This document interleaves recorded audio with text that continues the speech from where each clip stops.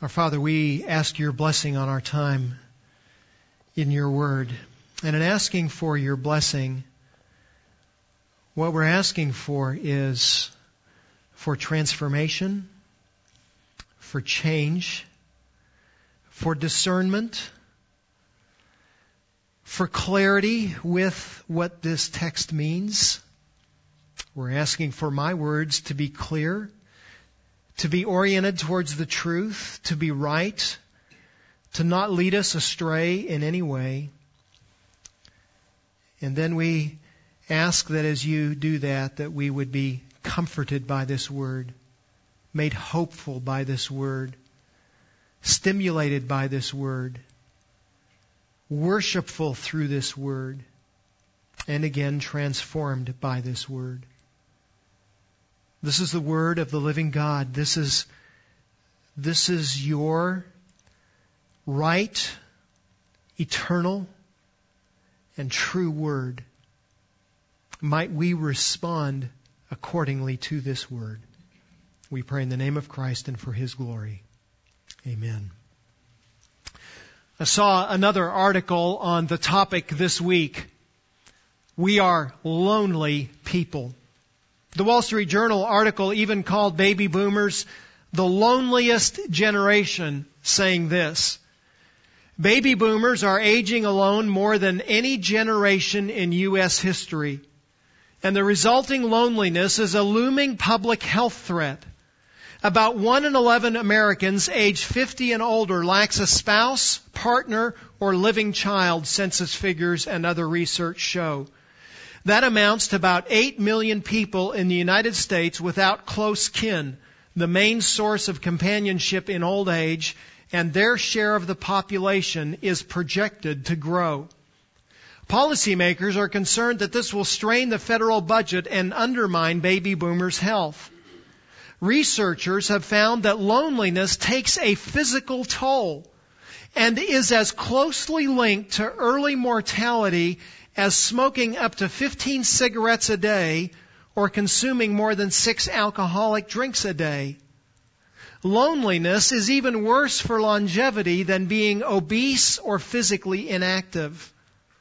Along with financial issues, including high debt and declining pensions, social factors such as loneliness are another reason boomers are experiencing more difficult retirement years than previous generations. Quote, the effect of isolation is extraordinarily powerful, says Donald Berwick, former administrator of the Centers for Medicare and Medicaid Services. Quote, if we want to achieve health for our population, especially vulnerable people, we have to address loneliness. But you don't have to be over 50 and without a spouse and without children to be lonely. You can live in the downtown of a busy city and have 1,200 Facebook friends and be married with children and grandchildren and still feel lonely and isolated. And the Christmas season tends to only exacerbate or extend that feeling of loneliness for most people. There might be a lot of reasons that we feel isolated and secluded, but certainly one of the reasons that we feel isolated is the weight of our problems in this world. We live in a world where there are problems. We live in a world where there are colds. We live in a world where there is cancer. We live in a world where there are car accidents and things happen to us that we don't want and that are hard. We live in a world where there is sin. We live in a world where we sin against others, and when we sin against others, that has impact on us and against us. We live in a world where sinners sin against us. And we've acted righteously, but we bear the weight of someone else's sin and anger and hostility against us. And in all of these problems, by and large, we have to carry them alone. And that just extends our feeling of loneliness. No one can take away that suffering that we endure on our own. And frankly, even in a healthy and loving and engaged church, we can still feel alone. But Paul tells us in Romans chapter 8 that God has provided an answer for our loneliness. It is the helping comfort and the helping prayers of the Holy Spirit that ministers to us in our weakness, in our suffering, in our loneliness. And contemplating our sorrowful position, Paul will say in verses 26 and 27 that while the believer suffers, the Spirit is always the ever-present helper.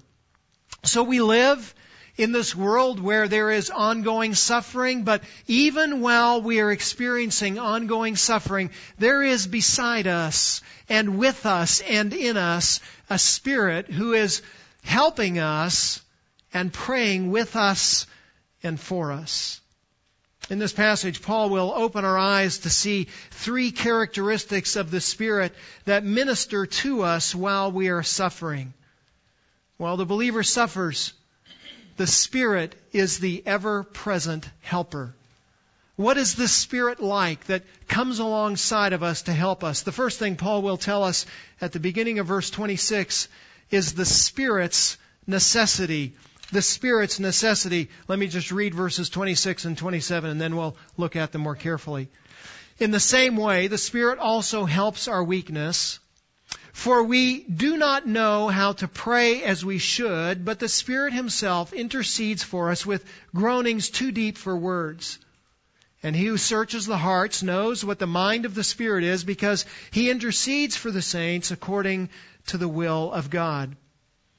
Verse 26 tells us that the Spirit is a necessity. The Holy Spirit is a necessity because we are weak. Notice that he says, we have a weakness. The Spirit also helps our weakness. We are weak people. Now that word weakness can refer to just physical weakness. So for instance, in John chapter 11, when the apostle writes about the account of Lazarus, he says in verse 4, when Jesus heard about Lazarus, he said, this sickness, this weakness, is not to end in death, but for the glory of God, so that the Son of God may be glorified in it. So when he talks about the sickness of Lazarus, he's not talking about anything moral going on. He's just talking about the physical infirmity, the weakness, the frailty, the illness of his human body. And that's a common way for this word to be used. But the word can also refer to spiritual weakness. So for instance, the Apostle Paul in 1 Corinthians chapter 2 will say of himself, I was with you in weakness and in fear and in much trembling. That is, I came to you not just physically weak, but spiritually weak. I didn't have all of the answers. I didn't have all of the authority. I didn't have everything that you needed from me spiritually. I wasn't completely spiritually mature to give you everything that you needed to have. And for instance, Paul will say something similar in 2 Corinthians chapter 11. After talking about all the things that happened to him in life, he says in 2 Corinthians 11:30, if I have to boast, I will boast of what pertains to my weakness, my spiritual weakness, my frailties and my inabilities. But the word is not just used about physical situation and about just our spiritual weakness and inability in general. It's also used to talk about our spiritual weakness that leads to sin. So for instance, in Romans chapter 6, verse 19, Paul says, I am speaking in human terms because of the weakness of your flesh. That's our word, weakness of the flesh. For just as you presented your members as slaves to impurity and to lawlessness, resulting in further lawlessness, so now present your members as slaves to righteousness, resulting in sanctification. So in that verse, he's talking about weakness that results in presenting the members of our body, our physical bodies, to impurity and lawlessness. So doing things that are unrighteous and unpleasing to God. So weakness is not just my spiritual immaturity, but it is indeed my very sin itself. It's also used in a very similar way in Matthew chapter 8, verse 17. It says, this was to fulfill what was spoken through Isaiah the prophet. He himself, speaking about the Messiah, he himself took our infirmities, our weaknesses, and carried away our diseases. He's talking there again about our sin and the specific things that we have done in violation against God. And Paul's point is that we are weak. Physically, spiritually. And not just weak, but that we are prone to going against God. And notice that he says this is something about everyone. We all are in this category. He says in the same way the Spirit also helps our weaknesses. And Paul includes himself in that category. It's not just something that you are weak, but Paul is not, or that there is some category of people that are not weak. No, even someone as strong, as bold, as wise, as mature as the Apostle Paul still is someone who is encumbered by the flesh and is spiritually weak. Says one commentator, every believer lives his whole life in conditions of weakness. We all need the Spirit's work. And notice also that the Apostle does not say that the Spirit removes our weaknesses. Notice he says he helps our weakness. He does not take it away. The sense is even that he keeps us in the weakness. He could remove it, but he does not do that. Why does the Spirit of God not remove our weaknesses if he could remove our weaknesses? So that he can daily, day by day, moment by moment, demonstrate our need for him and his adequacy for us. In fact, this is the very testimony of the Apostle Paul. 2 Corinthians chapter 12. Immediately after saying in verse 30 of chapter 11, I will boast of what pertains to my weaknesses, he talks about the fact that he had petitioned God to take away some of his weakness. 3 times he said, 2 Corinthians 12:8, 3 times I implored the Lord that this messenger of Satan would leave me.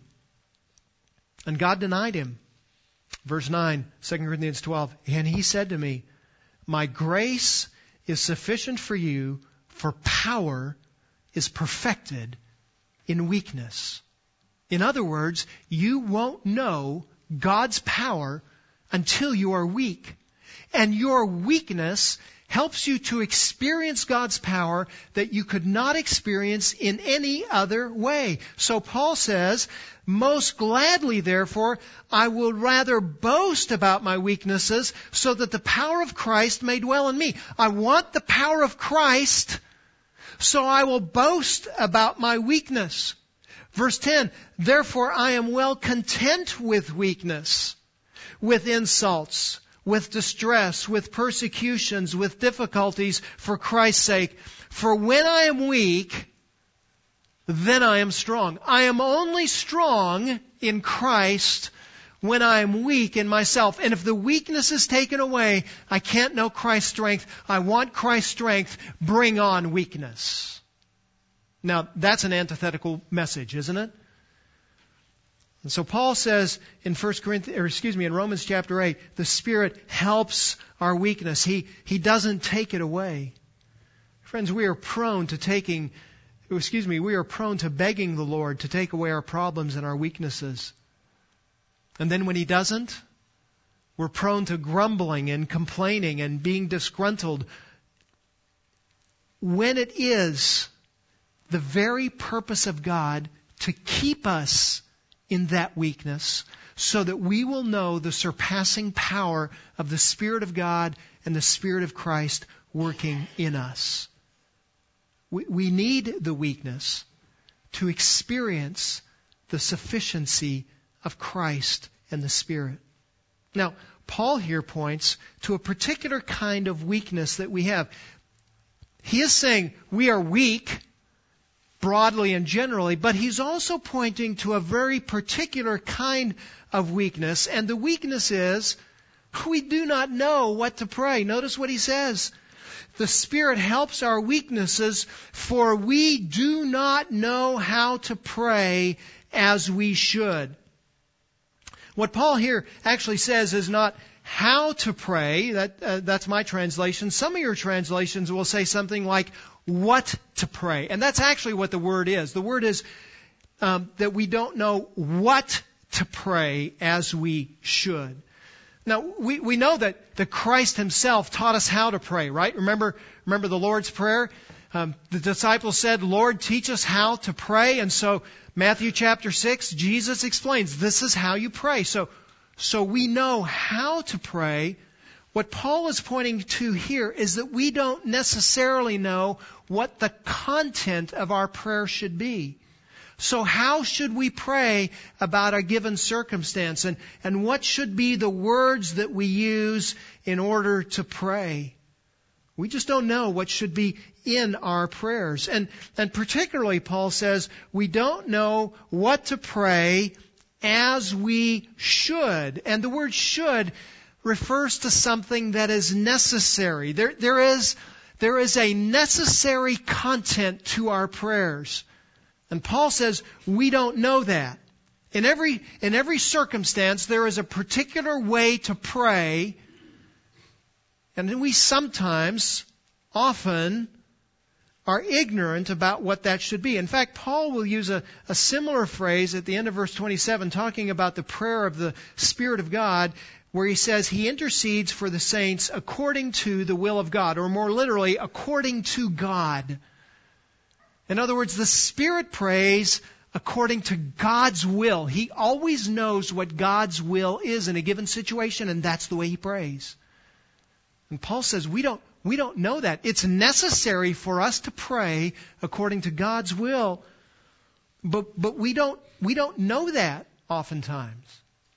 Well, why don't we know what it is to pray God's will? Well, partly we don't know simply because we are finite. We don't have the infinite knowledge and understanding of God. Moses refers to this in Deuteronomy chapter 29.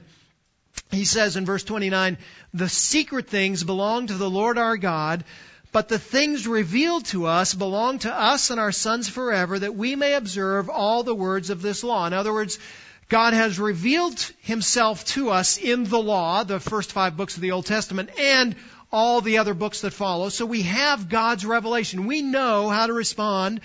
And Paul says we have this written down law so that we might observe it, so that we might obey it, so that we might be transformed by it. But having this book doesn't mean we know everything that there is to know about God and his will. So Moses says at the beginning of that verse, the secret things belong to the Lord our God. There are certain things about our lives, certain things about our circumstances, certain things about our situations that God hasn't revealed, and we don't know. And so we don't know how to pray simply because we're not infinite. We're finite, and dare I say it this way, we're ignorant. We just don't know. You know what this is like, and somebody comes and gives you a job offer, and you say, well, this job has these advantages, and this job has these advantages, and I don't know how to pray, because I don't know which one would be best for me to take. I don't know which one would fit God's plan and God's purposes for my life. And there's a second reason why we don't know how to pray, and that is simply because we still have the flesh and we still sin. Remember, Romans chapter 8 follows Romans chapter 7. And what's in Romans chapter 7? But this whole battling with the flesh, right? I'm doing the things that I don't want to do, and the things that I do want to do, I don't do those things. That's the tension with the flesh, and that's the wrestling with the flesh. And that wrestling with the flesh will pervert our desires as well as pervert our actions, and it will distort our praying. We don't know the right thing to ask for, but simply because we have the wrong desires and we're headed the wrong direction simply because of the power of the flesh. Well, notice that Paul doesn't say that we can eradicate this lack of knowledge. He seems to assume that this is something that will always be with us. He says we do not know, present tense, how to pray as we should. This is going to be something that is ongoing. There will always be things in your life of which you are ignorant. And friends, that is exactly why the Spirit of God is necessary.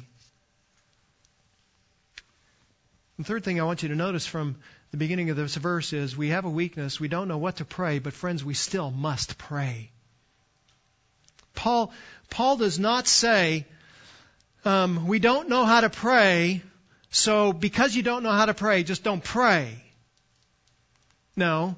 When you don't know what to pray, pray anyway. In fact, isn't it the biblical understanding that we are always going to be pursuing fellowship with God and pursuing intimacy with Him through prayer? If you just turn over a couple of pages to Romans chapter 12, he'll say in Romans chapter 12 about how the believer is to conduct himself in the body of Christ. He says, not lagging behind in diligence, fervent in spirit, serving the Lord, rejoicing in hope, persevering in tribulation, devoted to prayer. So I don't know how to pray.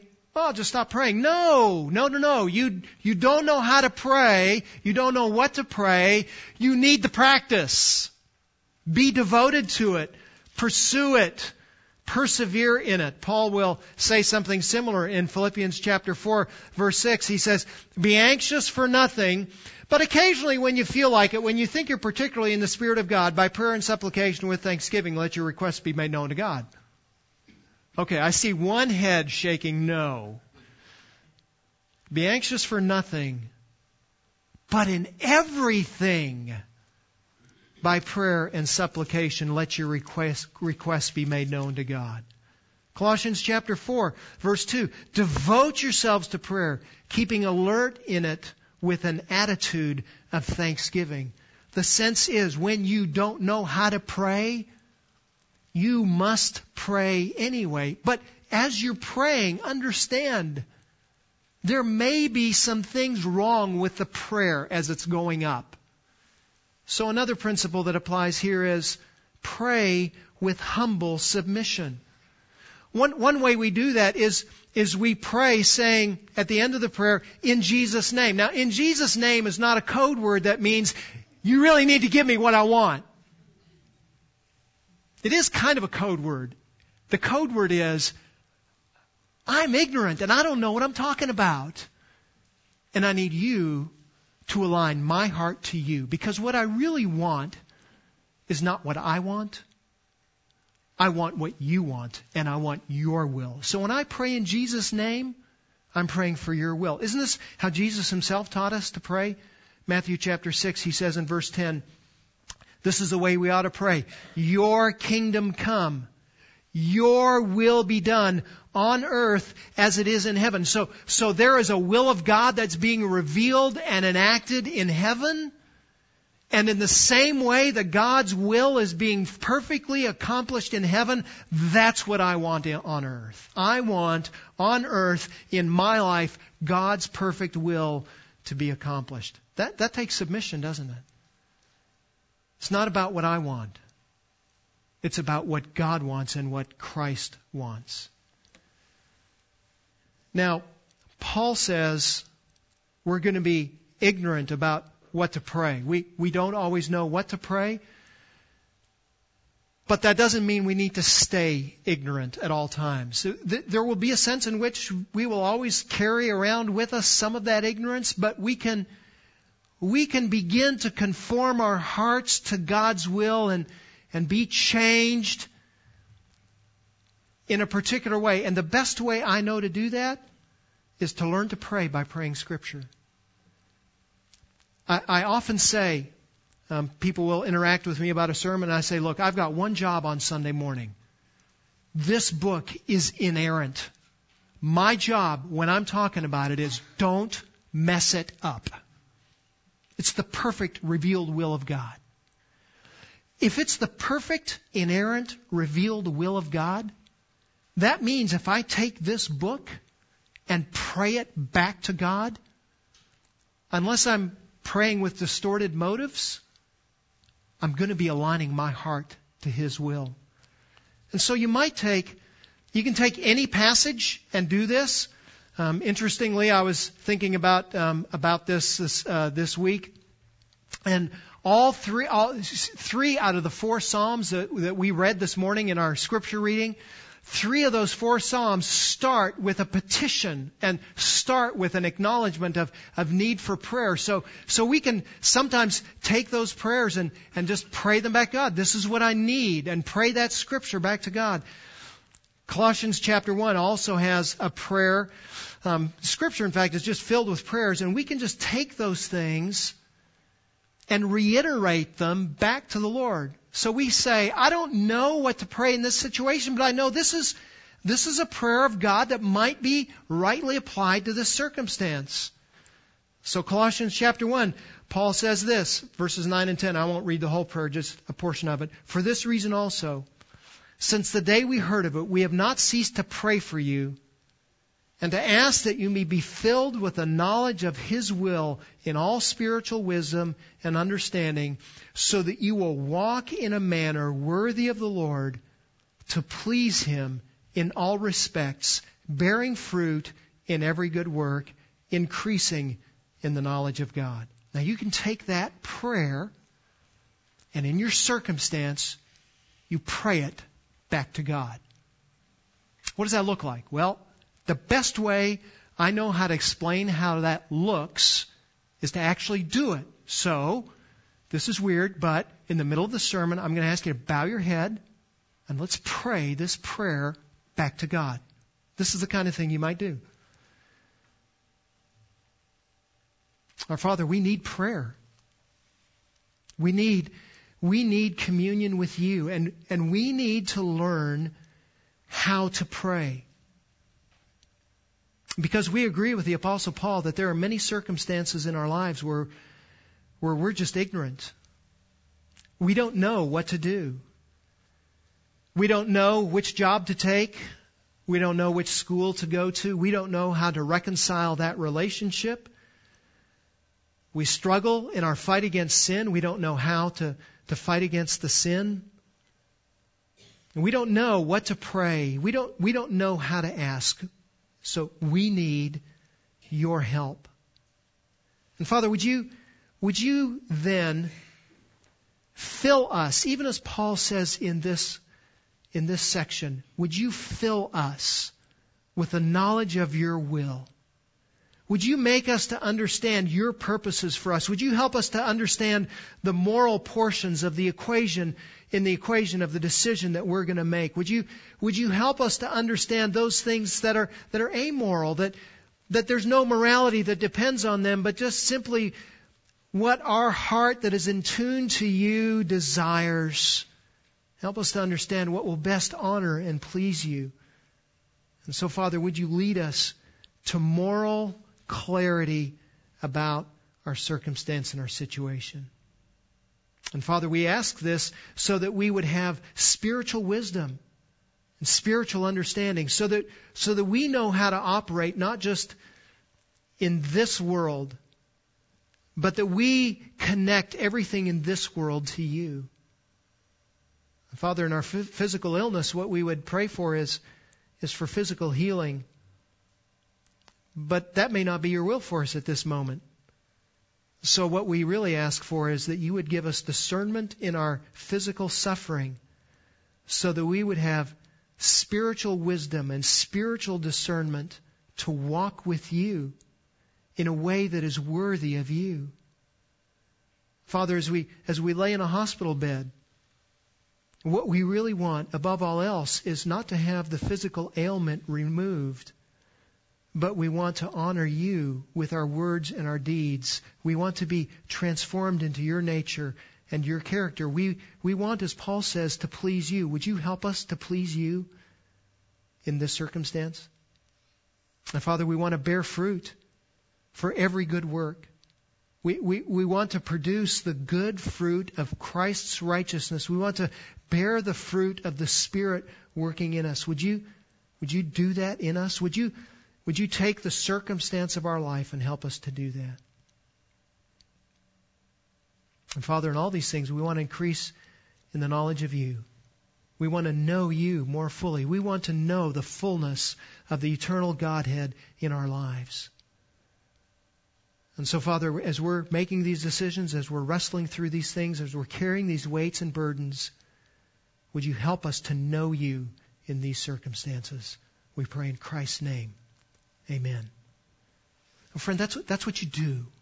You take the Word of God, you read the Word of God, you take in the Word of God, and then you pray the Word of God back to God, asking Him to produce that work in you. And the only way you can do that is through the Spirit of God. The Spirit of God is necessary. The Spirit of God is necessary to do that because you can't do that on your own. You are inadequate. You are weak. Let me say this as politely and kindly as I can. You and I are incompetent. We just can't. We need the Spirit of God to do this. And oh friend, what is it that He does? He comes alongside to help us. The Spirit helps us. Notice verse 26, in the same way the Spirit also helps our weakness. That is, He comes alongside and He lends a hand to us. The sense is that at the very moment of our weakness, the Spirit comes alongside and works with us, giving us exactly what we need before it's too late. When we are weak, He is strong, and He compensates for and overwhelms every weakness that leads to inadequate and misinformed and misstated and even unrighteous prayers. We don't know how to pray. We pray wrongly, and the Spirit comes alongside to help those wrong prayers. Now, the question is exactly, what does the Spirit do to help us? Notice He says in verse 26, in the same way, the Spirit also helps our weaknesses. How does He help our weaknesses in the same way? In the same way as what? Well, there's been a lot of discussion about what that little phrase, in the same way, means.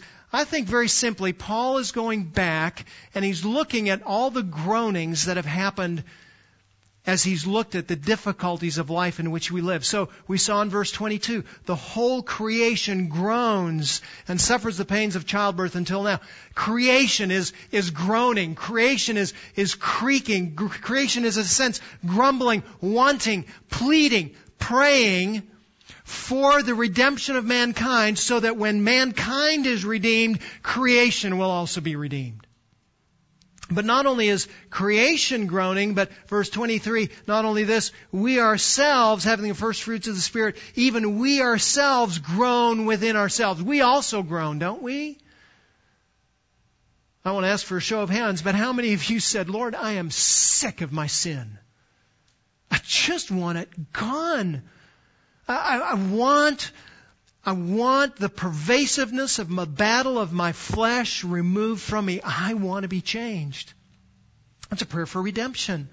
Lord, we want the culmination of your salvation. So creation is groaning, wanting salvation. We are groaning, wanting salvation. Now notice verse 26. In the same way, the Spirit also helps, in that He intercedes for us with groanings too deep for words. Now, creation is groaning, wanting its redemption. We are groaning, wanting our redemption. Don't go and say, well, the Spirit is groaning, wanting His redemption too. No.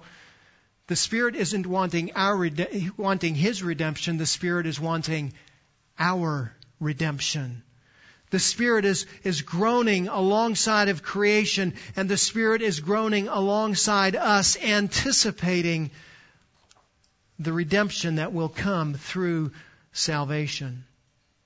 And if you notice that the groaning actually is an act of intercession, the Spirit, verse 26, Himself intercedes for us with groanings too deep for words. So the Spirit is not praying for Himself, but the Spirit is praying for us. The Spirit sees our circumstances.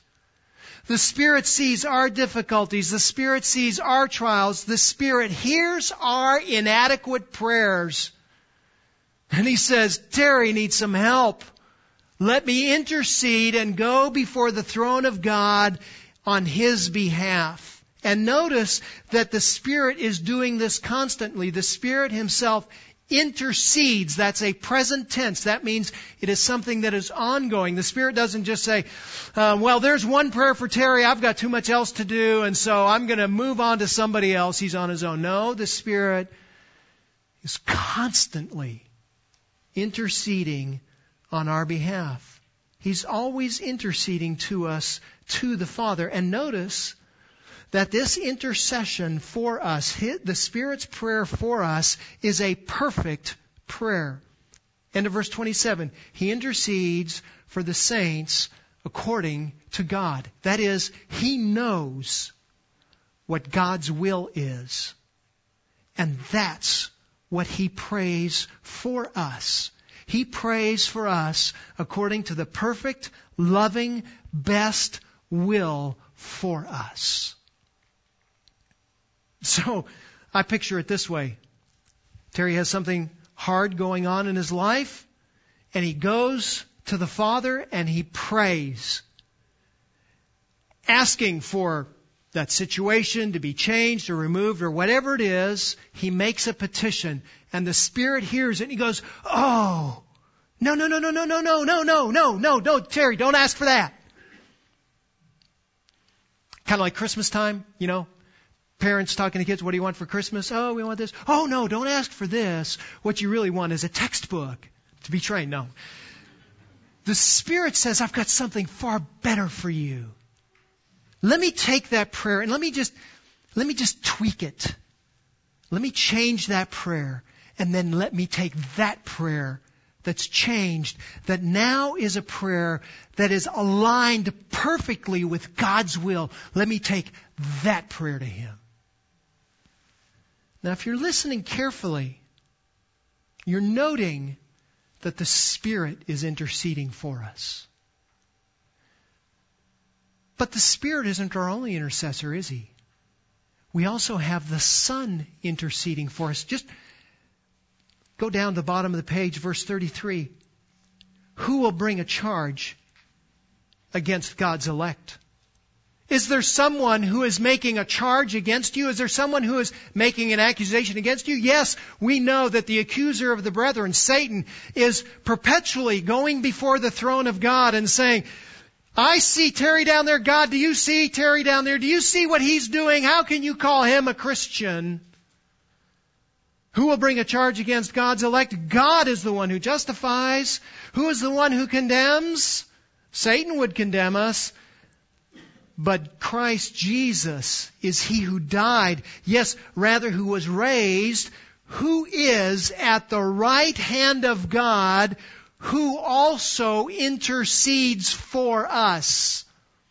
So Satan would accuse us of not being believers, and Jesus Christ said He is righteous, not on the basis of what He has done, but He is righteous based on the fact that He has trusted in me, and my perfect righteousness has been imputed to me. His salvation is secure and safe. So friend, watch what's happening. There is a Savior, the second person of the Trinity, who stands at the throne of God, who defends your salvation. That Savior was on earth with us for a time. He was with the disciples. Matthew 1 talks about the coming of Jesus. Why did He come? Call Him Emmanuel, because He is God with us. He came to be with us. But He left. And in leaving, He sends the third person of the Trinity to be with us. And that third person of the Trinity is interceding for us here. So in heaven, we have an intercessor right beside God's throne. And on earth, we have an intercessor with us, friend, in us, taking our prayers to the throne of God. And friend, I want you to notice something else. The Son of God is at the throne, interceding, praying for us, guarding us, keeping our salvation. The Spirit of God is interceding for us, and they are both appealing to the Father. And the Father is answering the requests. My friend, you have the entire triune God working on your behalf, in your problem, in your situation, to protect you and accomplish everything you need. The Son protecting your salvation, the Spirit protecting your sanctification, both of them going to the Father in the perfect will of the Father, and the Father answering them, "Yes, I will do what you're asking on behalf of the one for whom you are asking it. So when we don't know how to pray, we can be perfectly content that the one who does know how to pray is actually praying for us. We can pray, Lord, I don't know what to do or what to ask, but I know the Spirit knows. And so I trust Him to take this request and make it right before you so that you can accomplish your purposes in my life. And notice what these requests are. It says, verse 26, He intercedes for us with groanings that are too deep for words. That is, the groanings are wordless. The groanings and the intercession is made without words because they don't need to be spoken, because the Spirit knows the mind of God and God knows the mind of the Spirit. That's verse 27. He who searches the hearts and knows the mind of the Spirit is because He intercedes for the saints.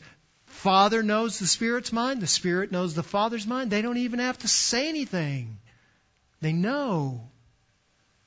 Oh, friend, this is tremendous comfort for the believer. There's perfect intimacy and perfect communication and knowledge between the Spirit and the Father so that no prayer request is ever mishandled. Now, we mishandle things all the time, don't we?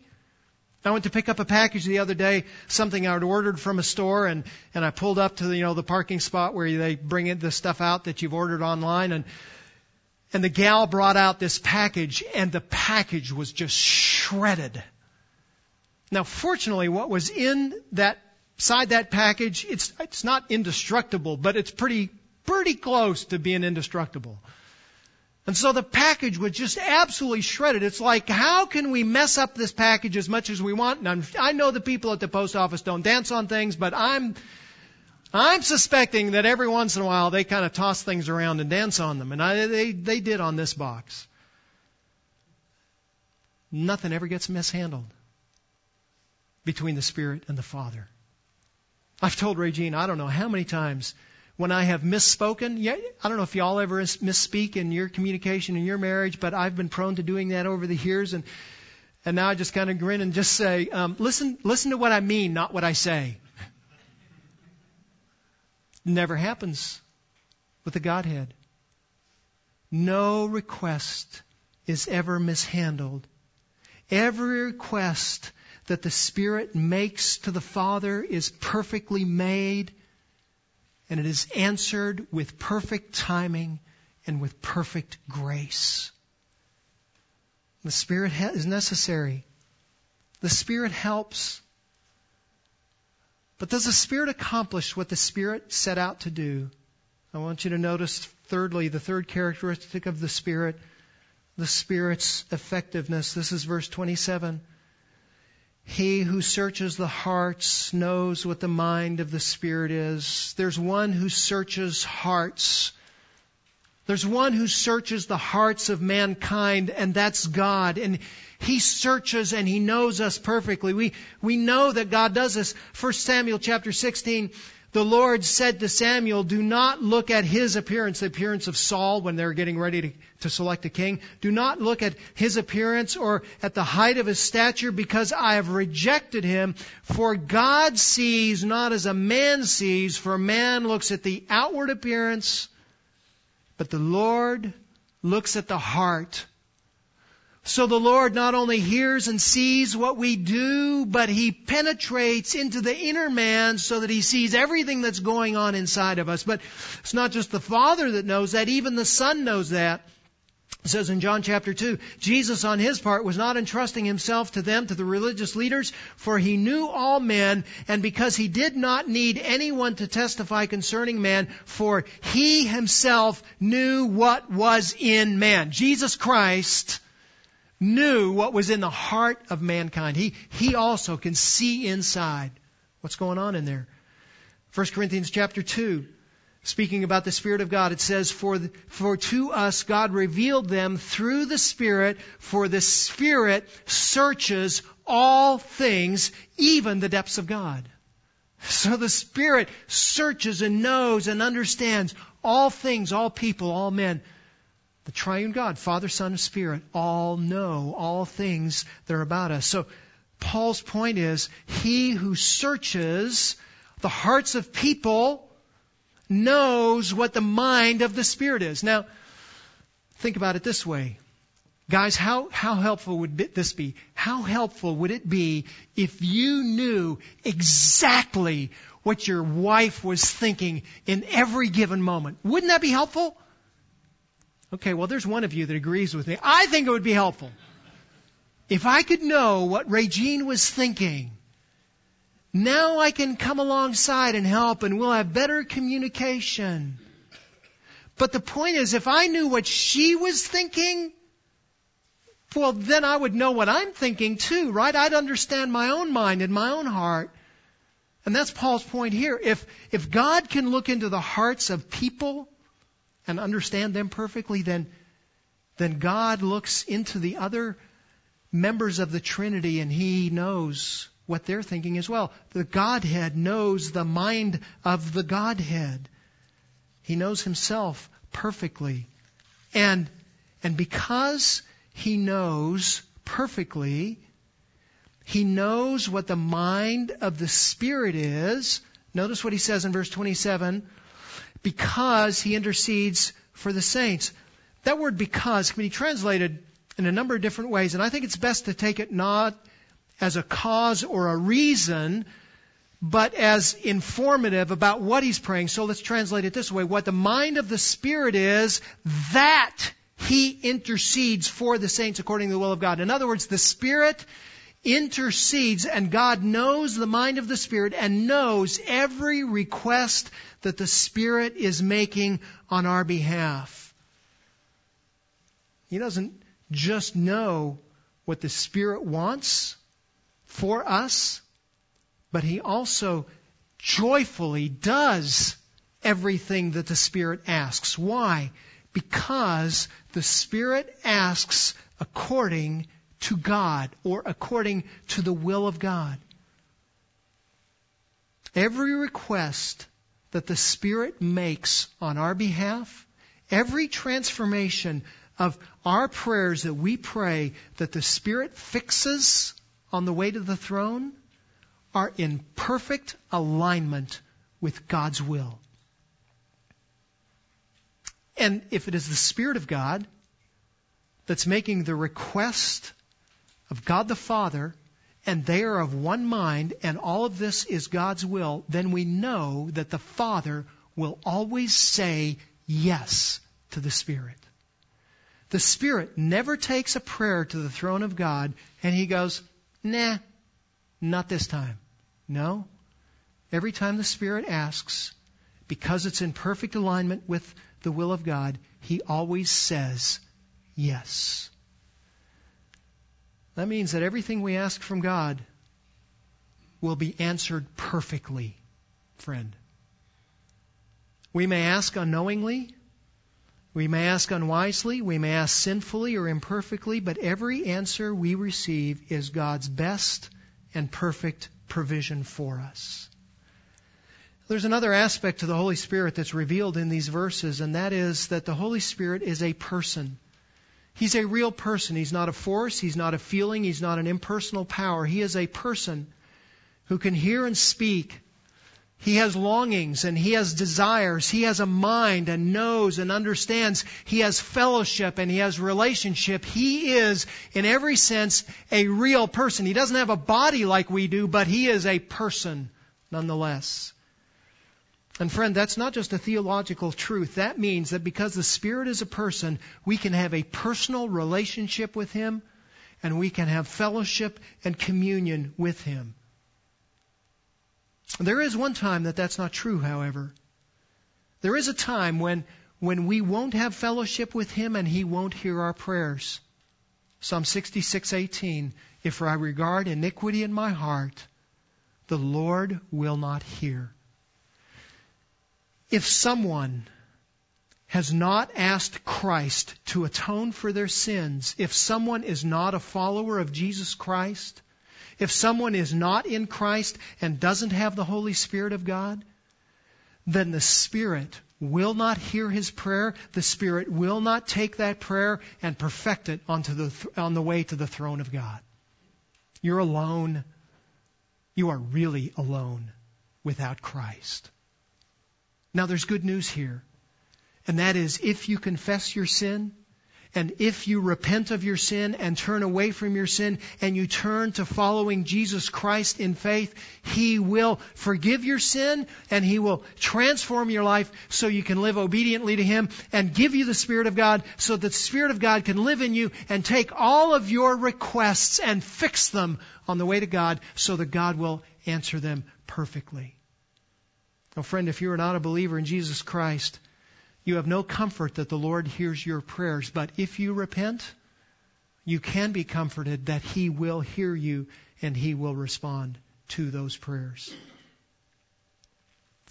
We sometimes will also lament about our unanswered prayer. God didn't answer my prayer. Or we will lament, God told me no. And we presume that when God says no, it's bad news. Friend, listen carefully. When God says no to my prayer, we must remember that He has said yes to the Spirit's prayer. And if He has said no at this time, that means at this time, in this moment, in this circumstance, what I have just prayed is not God's best for me. He has something better for me. And it is that to which He is saying yes. Luther was absolutely right. I think this is on your outline this morning, when he said, it is not a bad thing, but a very good sign if the opposite of what we pray for appears to happen. Just as it is not a good sign for our prayers to eventuate in the fulfillment of all that we ask for. This is so because the counsel and will of God far excel our counsel and our will. He knows better. And when He tells you no, and He says yes to the Spirit, that is His very best for you in that circumstance. And friend, He has said no to your request to make you content with the Spirit's request on your behalf. We can trust when He says no, that the Spirit has prayed something different and better for us, and we do not need to be anxious about the no that we have received. Let me just give you a challenge. I want you to think this afternoon about one thing that you have prayed that God has said no to. And then I want you to pray with thanksgiving, acknowledging that He said yes to the Spirit's prayer for you in that circumstance. Pray with gratitude and contentment that God has answered the Spirit's prayers in the best way for you. And friend, this is also a means of instruction for us. As God answers us no, it tells us what His will is. It leads us to an understanding of what He would have in us in this particular circumstance. It shapes our will. It shapes our hearts. A number of years ago, the prominent pastor and theologian James Boyce was diagnosed with liver cancer that was quite advanced.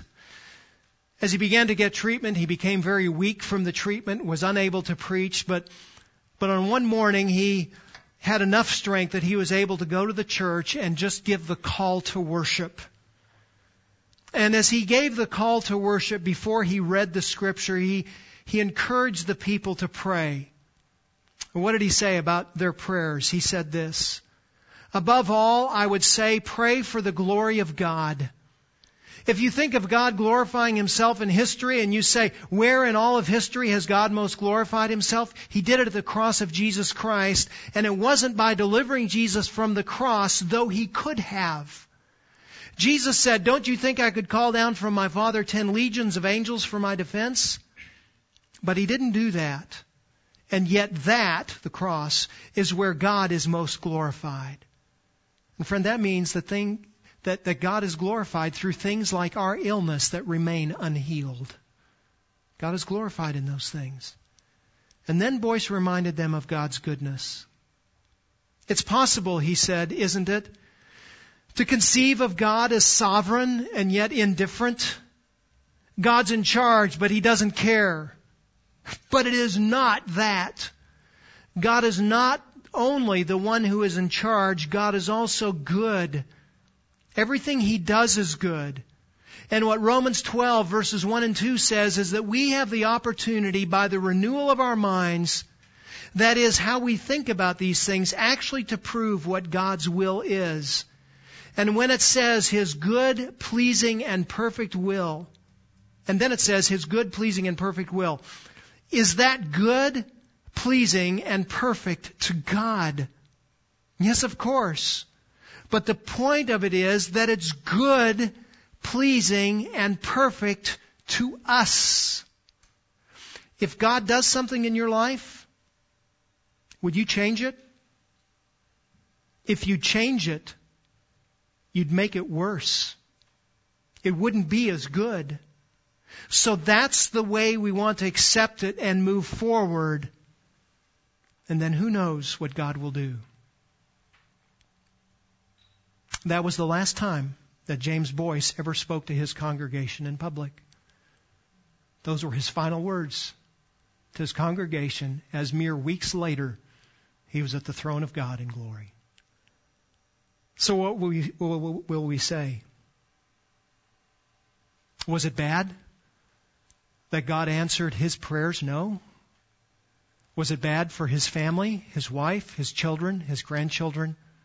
Was it bad for his congregation? Was it bad for the church at large that gained much from the ministry and pen of this man? No. It was good. It was God's best and it was God's grace. Friends, we don't know how to pray. We don't know what to pray. We don't know what to ask, but we know that when we ask, we have the Spirit of God who takes that request and makes it right. And everything He asks of the Father, He will grant to us for our good. Friend, you don't know what to pray, but the Spirit does. And He prays for you. You rest in that. You find contentment in that. And you find joy in that. He prays for you. Our Father, we acknowledge that our prayers are weak, inadequate, distant, infrequent. And we acknowledge and we trust that the Spirit of God can take everything that is associated with the weakness of our prayers and make it right, so that we will always receive from you exactly what we need and exactly what is best. Oh, Father, would you use this message to do two things? Would you use this message to make us prayerful? For we do not pray with wisdom that is infinite, and we do not pray enough. And so, Father, would you compel us to pray because of what we have heard in this message this morning? And then secondly, would you use this message to conform our prayers so that we learn to pray more rightly? We acknowledge we pray with ignorance. But Father, would you transform that ignorance and form the Word of God in our lives so that we learn to pray rightly? And then would you give us contentment and rest, that when we are praying, that there is one who is praying for us, who is infinitely and eternally wise, accomplishing all His good purposes for us. We pray this in Christ's name and for His glory. Amen.